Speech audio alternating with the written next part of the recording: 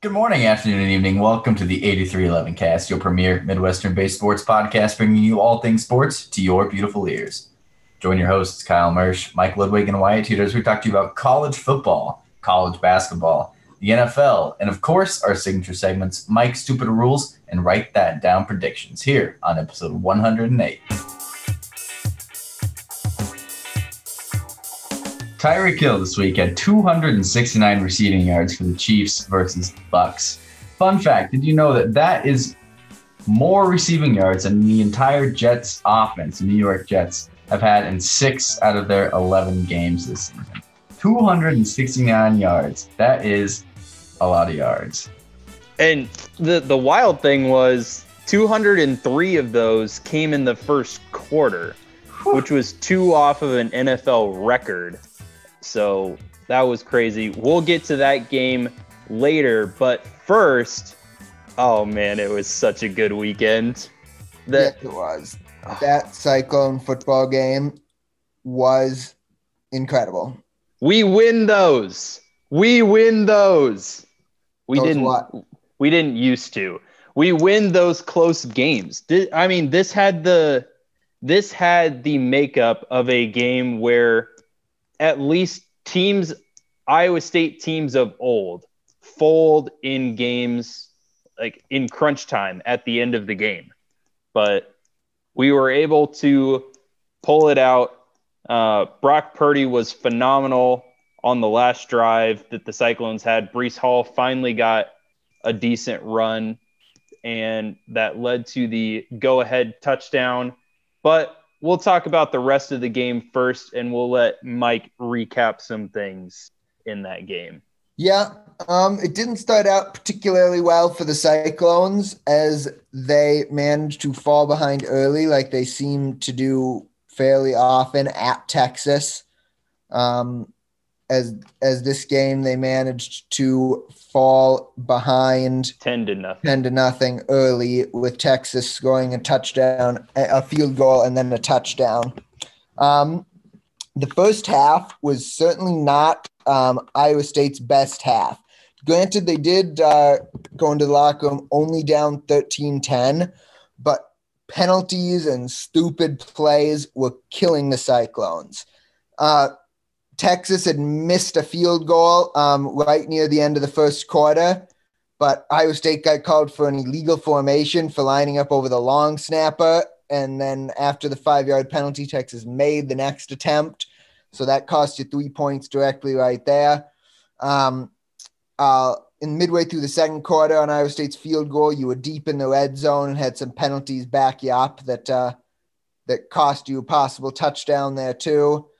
It was just bad penalties for the Cyclones in the first half. It looked a lot like that Oklahoma State game where they were just going to kill themselves with penalties and miss points that way, and special teams were killing them.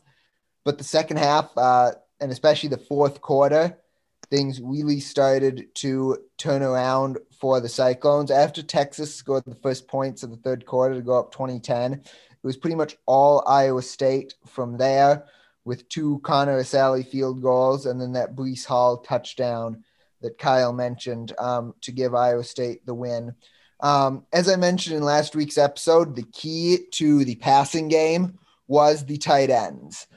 Chase Allen didn't catch a pass, but Charlie Cola and Snyder, what's his first name? Dylan Sainer. Dylan Sainer combined for, let me find this in the box score. Those two combined for exactly 200 yards receiving between those. Sainer had that was his career game. Yep, career high 69 yards for Sainer. So 200 of the 312 receiving yards for the Cyclones were from those tight ends, along with 11 of the 25 completions. So those tight ends, especially on that last game-winning drive, were the keys. They were absolutely the keys because they had most, if not all, of the receptions on that drive. So the tight ends came up big against Texas's secondary. The defense held up on that final drive. On the second to last play, they finally managed to get Ehlinger. He had been escaping from pressure almost the whole game. They finally managed to get Ehlinger I think Texas shot themselves in the foot a couple of times late in the game. They went for a fake punt. They actually completed a pass on the fake punt, but it was only for 5 yards on 4th and 8. So they ended up turning the ball over on that 4th down. And then again, when they had the opportunity to go up by, what would have been, go up by 7 late in the 4th quarter, they had a 4th and 1 at about the 20-yard line. No, about the 30-yard line. Sorry, right, Kyle? About the 30-yard line. I think it was a little closer. Let me little inside the 30. Let me find the exact thing in the box score here. Give me a second. Yes, it was at the 13. Yeah, actually at Iowa State's 13.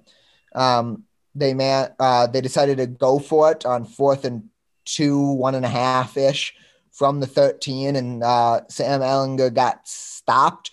You could have kicked the field goal and gone up 7 there, but they decided to go for it and got stopped, which gave Iowa State another chance. Now, nothing came of that drive. Iowa State ended up punting, but then the defense forced a 3 and out, which flipped the field position and allowed Iowa State to go on that 69-yard game-winning touchdown drive that we talked about earlier. So Iowa State played a great second half. Basically, it was a tale of two halves. Texas played a great first half. Iowa State played a great second half, and it was enough for Iowa State to get the win. I think the defense really actually came up big when it needed to. Our corners got burnt a bunch in this game, especially by Eagles, who is Texas's best wide receiver in that wide receiver room. And the corners got beat. Texas's first drive, they had a deep pass to Eagles inside the 10, maybe even inside the 5. But the Cyclones defense really stepped up and had a goal line stand to force Texas into that first field goal, which is huge because ultimately the Cyclones could have been down 14-0 before they were able to score their first points of the game. So the defense came up with big stops when they needed to. Bankston was actually named Big 12 Defensive Player of the Week. He had 5 total tackles.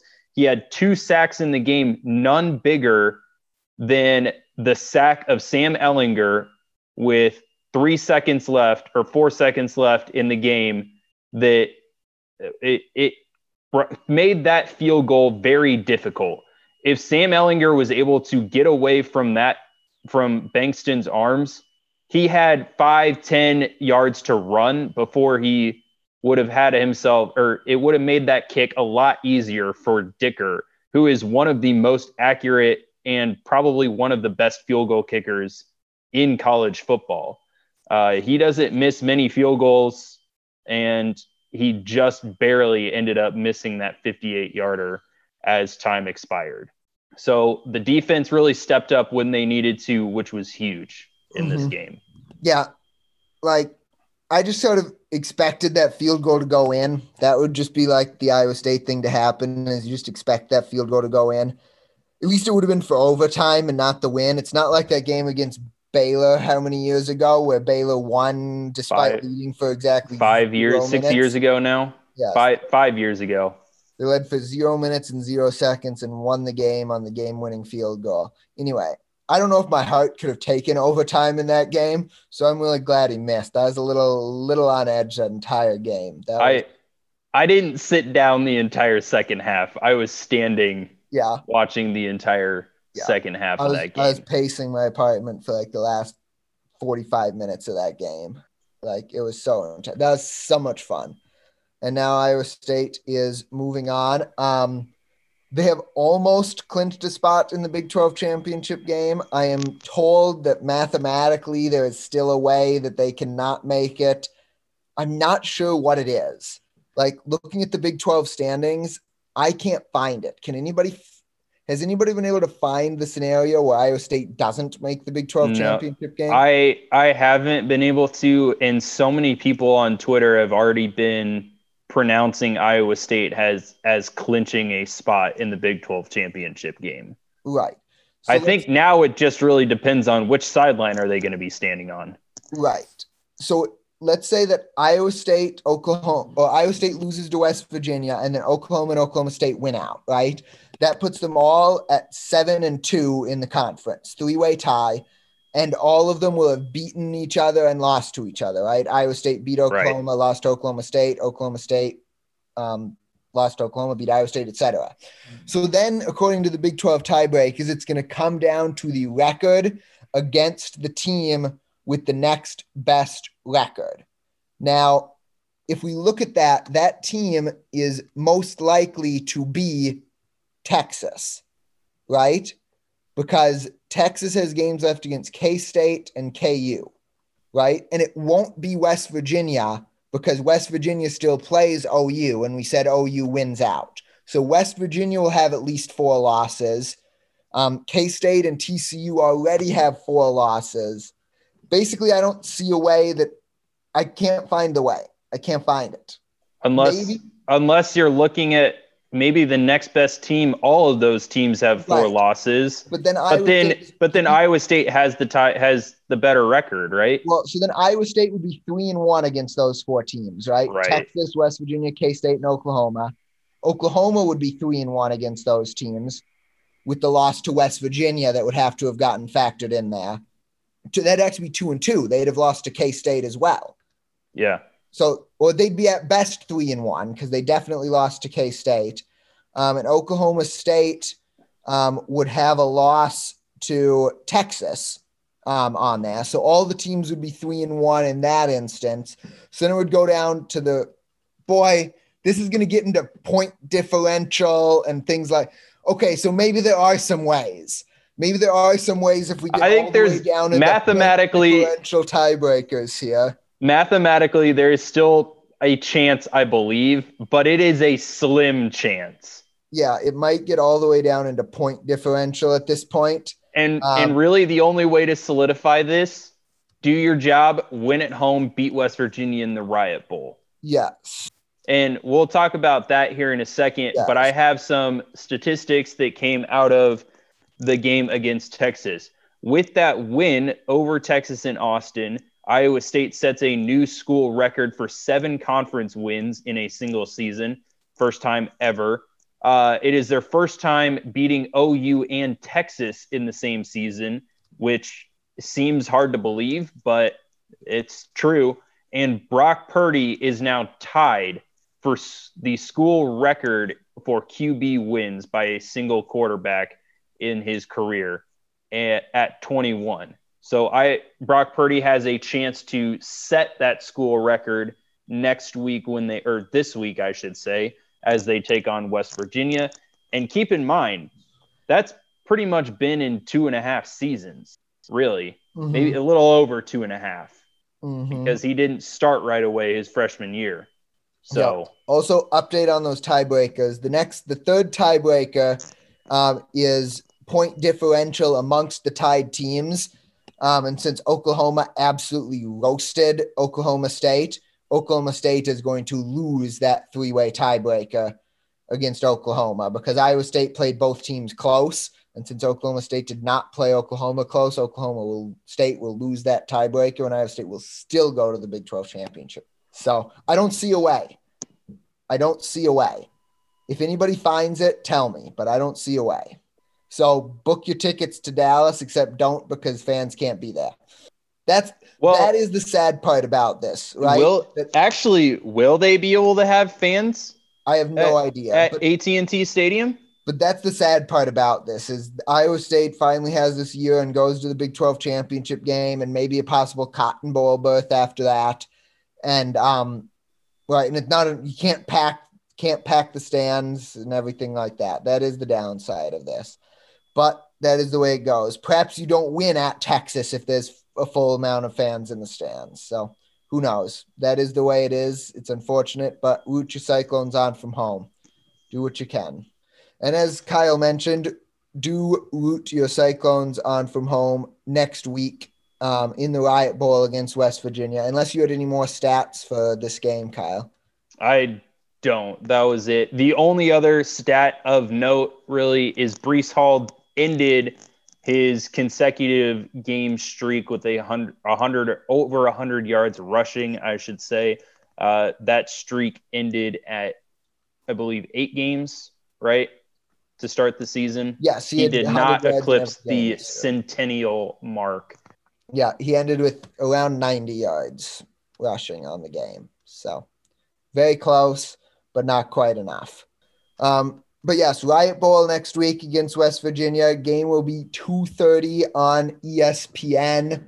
It is at Jack Trice Stadium. There's still no word that I've seen from athletics yet about whether or not fans will be allowed in the stands, but I'm guessing that the answer will be no. I don't know why they would at this point. I don't know why they would change. It is senior day, but it will be a weird senior day because, all the seniors can come back again next year as seniors again. So, but it is senior day.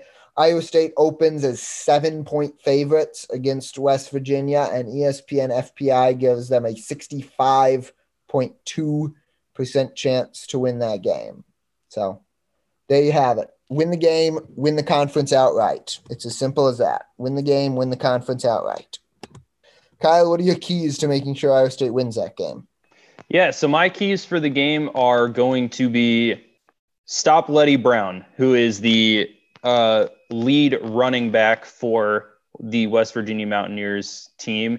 He is actually the second leading rusher in the Big 12 to Iowa State's Breece Hall with 867 rushing yards on the season.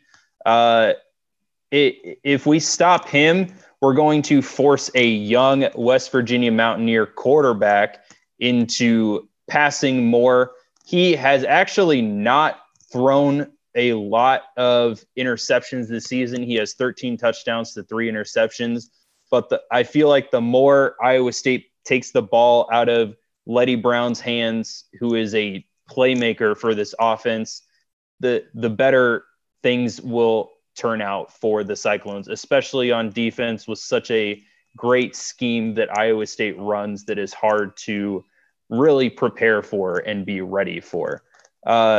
Letty Brown does have 9 rushing touchdowns on the season, so obviously he is their go-to guy for this Mountaineers team. And the other key is, I said don't turn the ball over, but win the turnover margin. West Virginia doesn't really turn the ball over. 3 interceptions on the season. They have 6 lost fumbles on the season. That's not very many turnovers. So if you play clean football, maybe get a turnover, 1 or 2, win that turnover margin, get a few extra possessions, I think Iowa State should be in pretty good shape. And just keep the pedal down. Don't let up. This is your tune-up. This is your tune-up game for the Big 12 championship, right? Yep. You're also going to have the advantage going into the Big 12 championship game, and I'm sure we'll do a thorough preview of that game before it happens. But just a quick private note that both Oklahoma and Oklahoma State, your possible opponents for that, have had a game canceled for COVID and rescheduled for 2 weeks from now. That means that Iowa State will have a bye week before the Big 12 championship game that is set to be played on December 19th. And both your opponents will not. They will both have to play on Saturday the 12th. So keep that in mind as you get the extra week to prepare, the extra week to rest up, get healthy, and prepare for that game. So that'll be another advantage that I'm sure we'll talk about in the weeks ahead as that game gets closer. But in the meantime, don't let up, beat West Virginia, and then let's secure that uncontested conference title, regular season title. That would be cool. And I hope that so Chase Allen came out with this comment when talking to the media last week. He said, I hope you're having as much fun as we are playing. And it shows. They are having fun out there. If you saw Matt Campbell's post-game interview with ABC, he was in tears because he was so proud of how far they've come. It's such an accomplishment for them. Matt Campbell was quoted saying, I don't think we put any goals and expectations other than man, can we not be the laughing stock of college football? And that was at the beginning of this season. And I think mission accomplished. They're getting noticed, and they're doing it with, as Breece Hall so elegantly summed up, it's 5-star culture versus 5-star players. And the media is starting to take notice. Going into that game, Iowa State's 4- and 5-star recruits compared to Texas. Texas had 53 4- and 5-star recruits on that roster. Iowa State 4. Team talent ranking, Texas 5th in the nation. Iowa State 57th. Final score, Iowa State 23-20. Heart over stars and who you were coming into college football.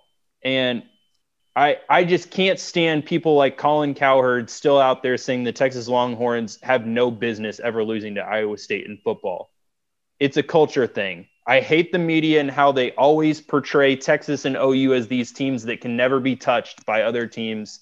Relish it, Cyclone Nation. Relish it. Enjoy it while it's here. Continue rooting on your Cyclones like you always do, and be proud of who we are. That is that. And now, moving on to more Cyclone sports. Men's basketball was kicked off their season on Sunday as they hosted Arkansas Pine Bluff. And, well, they took a few plays from the football team because they started out real bad. They got down 14-2 in the early minutes of that game. Steve Prohm had to call a timeout and kind of rally the troops. They trailed the entire first half in that game.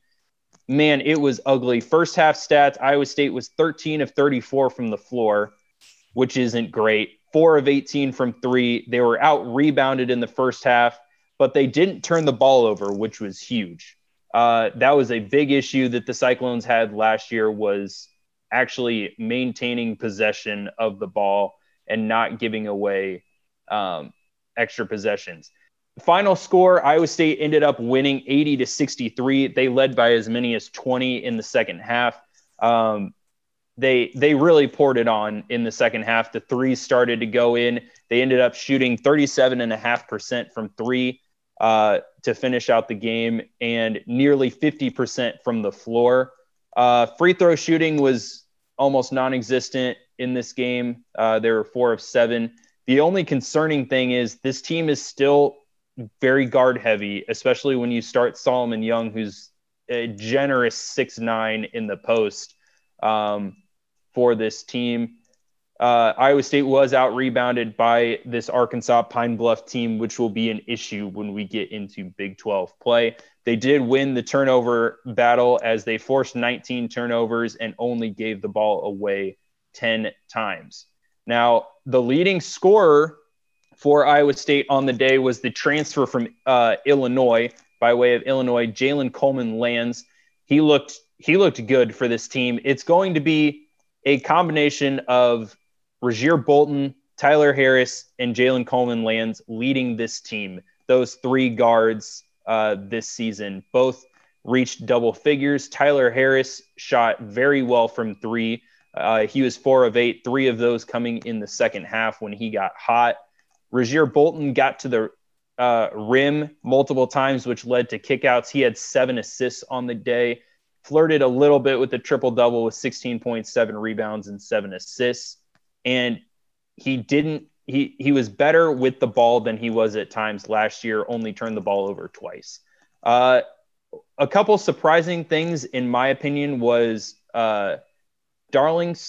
what's his first name? Darlington Dunbar for the Cyclones looks to be possibly the go-to and first player off the bench, maybe except for when Trey Jackson comes back. Trey Jackson was dealing with an illness, and he was out with an injury as well. So once he comes back, that's more experience in that backcourt for the Cyclones. But Dunbar came in, played fantastic. He was flying to the rim. He had 6 offensive rebounds, had 7 points on the day, and he was electric off the bench for the Cyclones, which is what they needed. Xavier Foster only played 9 minutes. Cyclone fans, this should be expected for the first part of the season.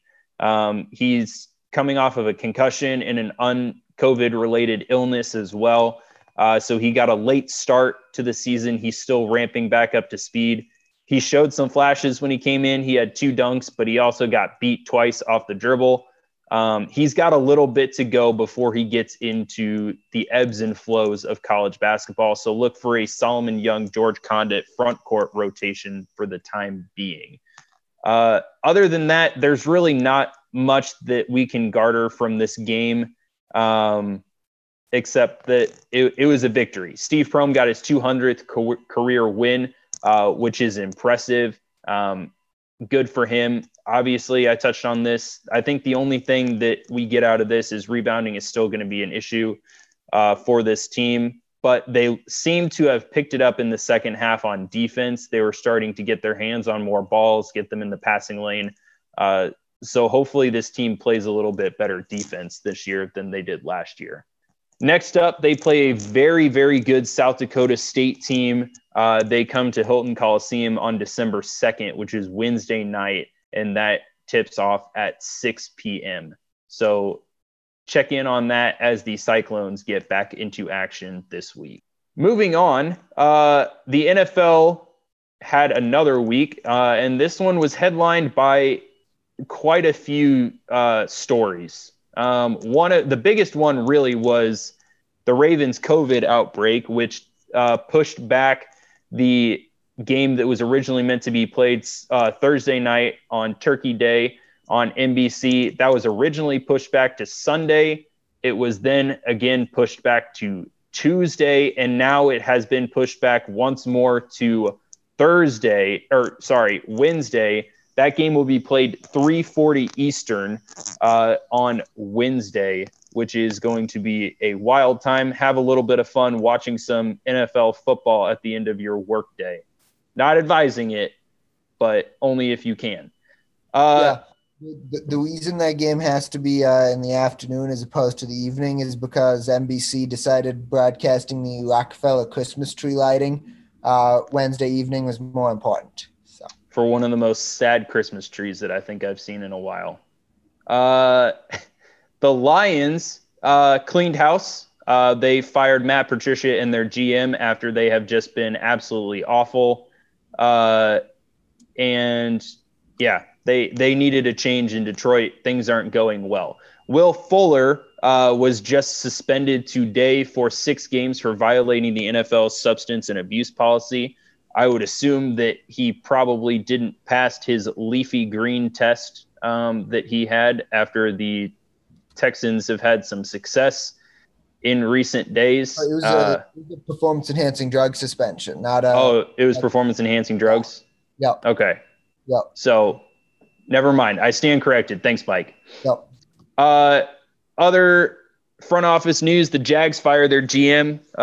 That was almost to be expected. The Jaguars have been atrocious.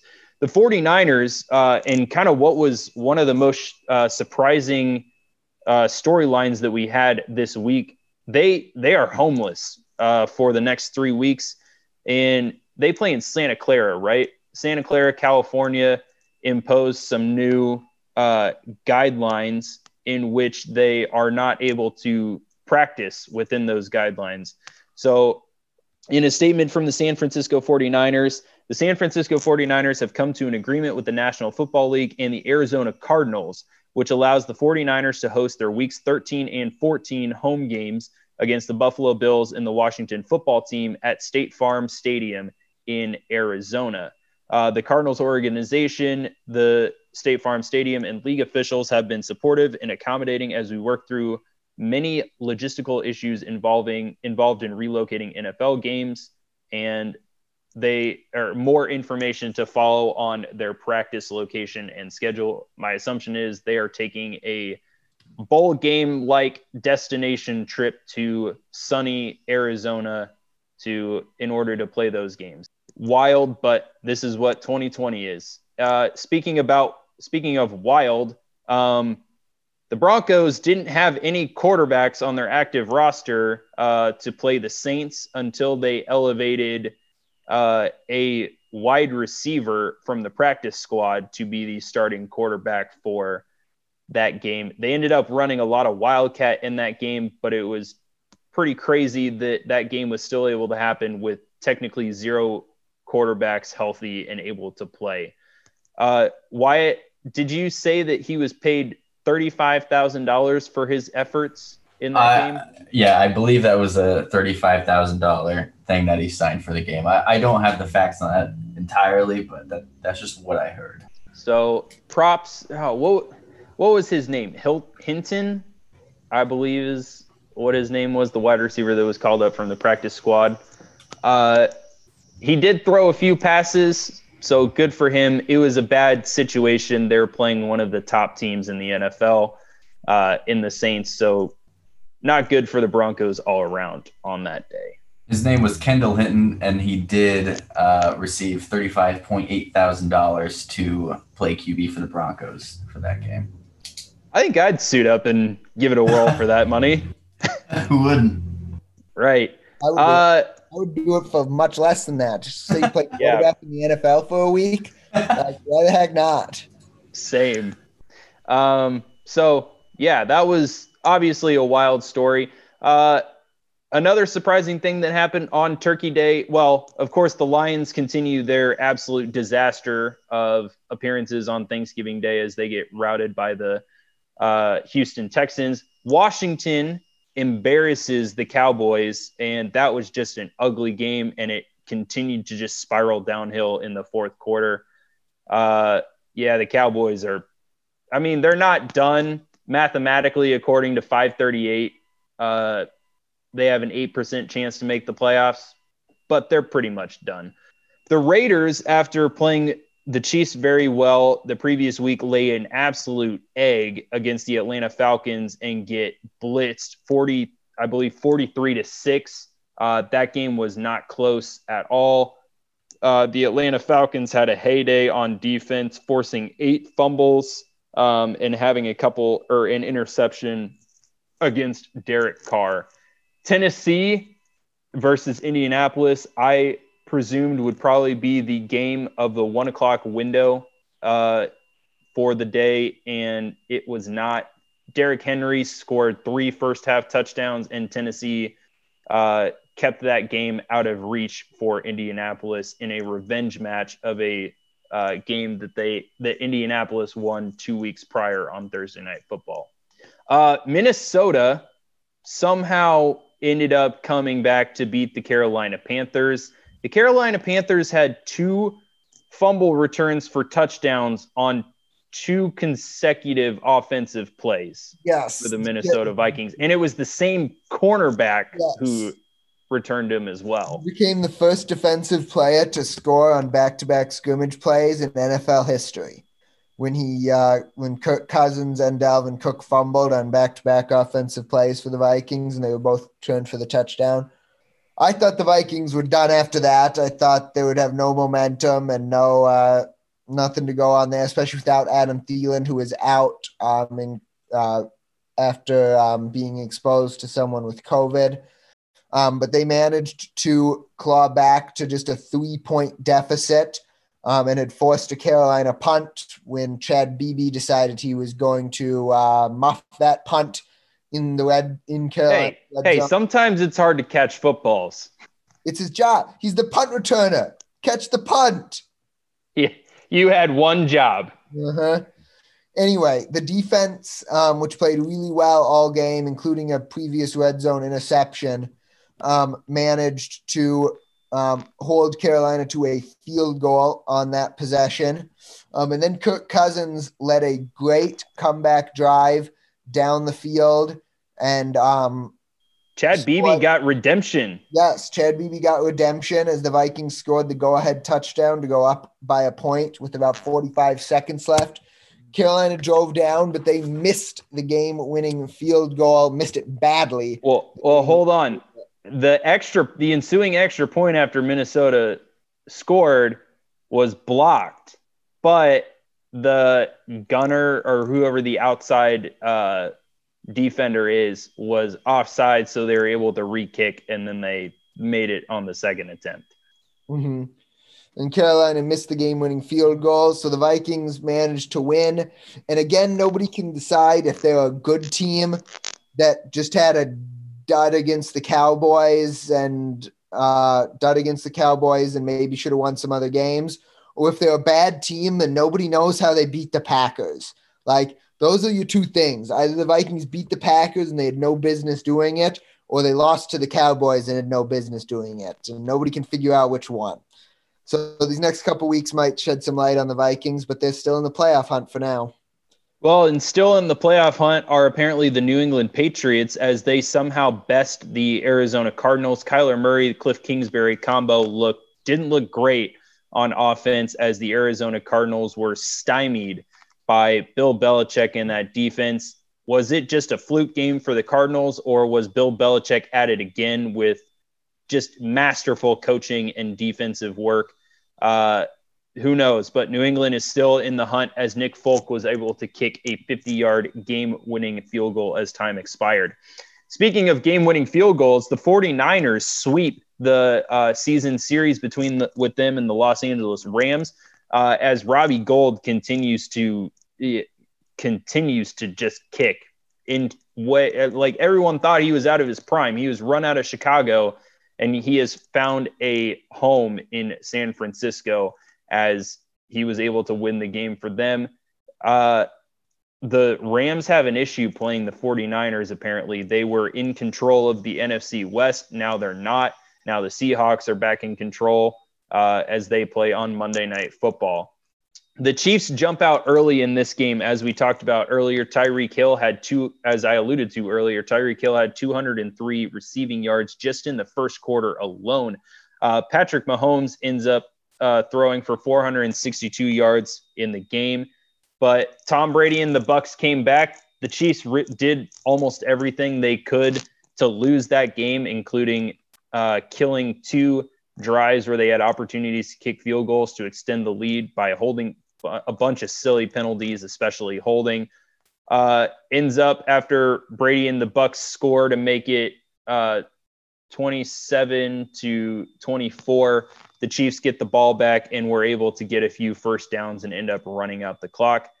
It was a good thing that they didn't leave it up to a coin flip against Tom Brady, because we all know how that went in the 2019 AFC. Sunday Night Football, the Bears are finally being put back in the place where everyone kind of expected them to be. They somehow started out 5-0, but the Packers absolutely destroyed and humiliated the Bears on Sunday Night Football.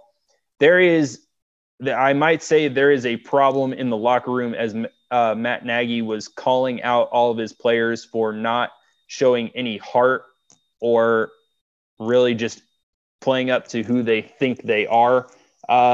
So locker room issues in Chicago, tension maybe there as they drop a game, and the Packers are now 8-3 or 9-3 on the season. 9-3 on the season for Green Bay, as they are chasing down New Orleans for that 1 seed in the NFC. It's 8-3 for the Packers. Is it 8-3? Yeah. Okay, my bad. 8-3 for the Packers, but they're still chasing the Saints in the NFC. The NFC seems to be a little bit more top heavy. The Packers, the Seahawks, and the Saints are really all at the top. Then somehow you have the New York Giants now in the playoff picture. But then you have the Rams, Bucks, and Cardinals rounding out the NFC. The AFC is led by the two top teams as Pittsburgh and Kansas City. Pittsburgh is still undefeated, obviously, until they play on Wednesday Night Football. Wednesday afternoon football. We'll see the outcome from there. The 1 and 2 seed, then the Titans, Bills, Browns, Dolphins, and Colts. As you have Tennessee is 8-3. The Browns are 8-3. The Dolphins are 7-4. This is a very top-heavy AFC, and there's going to be a lot of jostling when it comes down to wild card the wild card selections at the end of the season. So stay tuned. We will keep you apprised of everything NFL related. Yes, we will. And as always, we will also keep you up to date on all things rules related. And this week, we're going to talk to you about something that maybe kind of a little bit made an appearance in the Cyclones game on Friday afternoon. We'll talk about that. And that is illegal touching. So now, first I'll talk about the play in question, and then we'll go to the rule, and then we'll talk about it. So the play in question was near the end of the game. Texas throws a pass down the sideline towards Eagles again, which is a little high, and it ends up going off of his hands out of bounds and incomplete. Now, if you notice on the replay of that, you see the official throws his hat. Normally, official throwing his hat means that an offensive player was seen to be out of bounds and then needs to be and then cannot be the next person to touch the ball, or it's illegal touching. So the rule on illegal touching, because I was curious, is Rule 7, Section 3, Article 4, which states no eligible offensive receiver who goes out of bounds and returns inbounds during a down shall touch a legal forward pass while in the field of play or end zone or while airborne until it has been touched by an opponent or official. The exception is that this does not apply to an originally eligible offensive player who immediately returns inbounds after going out of bounds due to contact by an opponent. The penalty for illegal touching is loss of down at the previous spot. So basically, since it is a loss of down at previous spot penalty, since the pass was incomplete, it doesn't matter because the result of an incomplete pass is essentially a loss of down at the previous spot. So whether or not it was illegal touching, you can call it illegal touching on an incomplete pass because by the definition of that rule, it does seem to be illegal touching. But like you said, I'm not going to nitpick on the officials for calling or not calling this one, since the result would have been the same anyway. But since he threw it, I saw the official throw his hat on the replay, and then I was like, oh, okay, well, whether or not he completed that pass wouldn't have mattered. Now, you posted something that you don't think it would have been illegal touching. Why is that? I think that this would fall into the exception to that rule where I'm pretty sure that he was pushed out of bounds prior, which is when the official threw his hat, which I think was a mistake. It's one of those things where he threw his hat because he was out of bounds, which technically you're correct. But since I'm relatively certain he was pushed out of bounds by the opponent and then immediately returned in bounds, we see there's only two camera angles that it shows it from, and it doesn't really show him being out of bounds in either of them. But you can kind of assume that since he was in coverage the whole time, that he was most likely pushed out of bounds or stepped out of bounds while in contact with an opponent, which would fall into this exception. But like you said, it doesn't matter anyway. It's a moot point. But I don't think this really should have been illegal touching. If it was called that way, I would have disagreed with that ruling, unless we had definitive evidence that the player was running 5-10 yards out of bounds, not trying to get back in. It doesn't matter even if his foot just grazes out of bounds. If he wasn't pushed there, it's illegal touching. If he was in contact with the other, he doesn't have to be pushed necessarily. They have to be in contact, or it looks like he's getting pushed, right? Like you're not going to see. You're right. Out of bounds due to the contact is the official wording. So we're both sort of right there. Yeah. Yep. Anyway, like I said, it's a moot point, but that was something I saw and commented on at the time, so I figured I'd bring it to your all's attention on the illegal touching rule in college. So there you go. That is the illegal touching rule in college, and that is this week's Mike's Stupid Rules segment. Going forward, we'll probably start to mix some basketball rules back into Mike's Stupid Rules segment now that college basketball season is underway. So we'll probably have a mix of football and basketball rules for the next couple of weeks as I see things that pique my interest. So moving on to our Write That Down prediction segment, where we always start with our accountability session. And this time our accountability session will be very short because we had nothing that came off the board this week. So moving right along, Kyle, you want to put some new things up on the board? Yeah, so despite Xavier Foster's playing time, he only played 9 minutes in the first game for the Cyclones, and what I think will be a year where he sits on the bench for a little bit, I'm going to say that at some point this season, Xavier Foster will start for the Cyclones. I don't know what to do with this one. We know Steve Prohm doesn't like to play two bigs at a time. And he also doesn't like to change his starting lineup very much. He doesn't. So this will either be an injury thing or a very poor performance thing. Or which is both. Or an outstanding if Solomon Young keeps rebounding the way he has, he's not going to stay in the starting lineup. 0 rebounds in 19 minutes for Solomon Young is not good. You need your center against a non-Power 5 team. Yeah, you need your center to do the rebound thing sometimes. Anyway, boy, I really don't know what to put this one at. I would go for a double. Double? That seems right to me. All right, that's fine with me. We'll do a double. My prediction, speaking of Solomon Young, my prediction that Solomon Young will get at least 1 rebound this year. He'll manage to rebound the ball at least 1. I hope so. I really hope so. I hope it's on Wednesday night. So you're giving him an entire year for a rebound. That's a single. Yeah. I'm surprised you guys letting me get away with putting this on the board. No, you can have it. You can have it just because it's funny. You will get 1 rebound at some point this year. I'll be much more generic and say that men's basketball will win their first conference game, which is against Kansas State, I think. Is it a home game or an away game? I'm relatively certain it's home. The only reason why I asked this is Hilton Coliseum is so weird with the setup and no fans. It's strange. Well, everything's kind of like that. I know, but Hilton isn't the same. It is in Hilton, yes. Okay. On the 15th of Well, K-State was picked to finish last in the Big 12 for reasons. Let's see what ESPN's Basketball Power Index says about this game. If you give me a minute to go track it down here. I was not prepared. I apologize. K-State, ESPN's Basketball Power Index gives Iowa State an 79% chance to win this game, so this sounds like a single. Yep. Is it? Okay, I won't argue, but I don't know, that's a single. That's a single. I don't think their prediction is correct. You're having favored in is a single.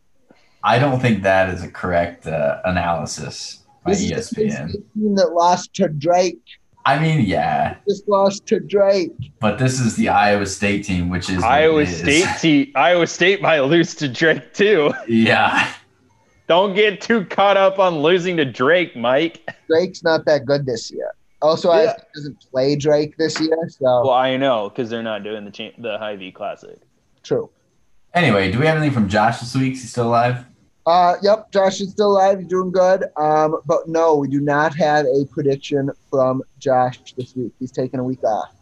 So with 2 singles and a double, that means we have our predictions. That doesn't mean anything actually, but what I was trying to get at is that we have 3 predictions on the board, which means we're at the end of the Write That Down prediction segment, which means we're at the end of the episode.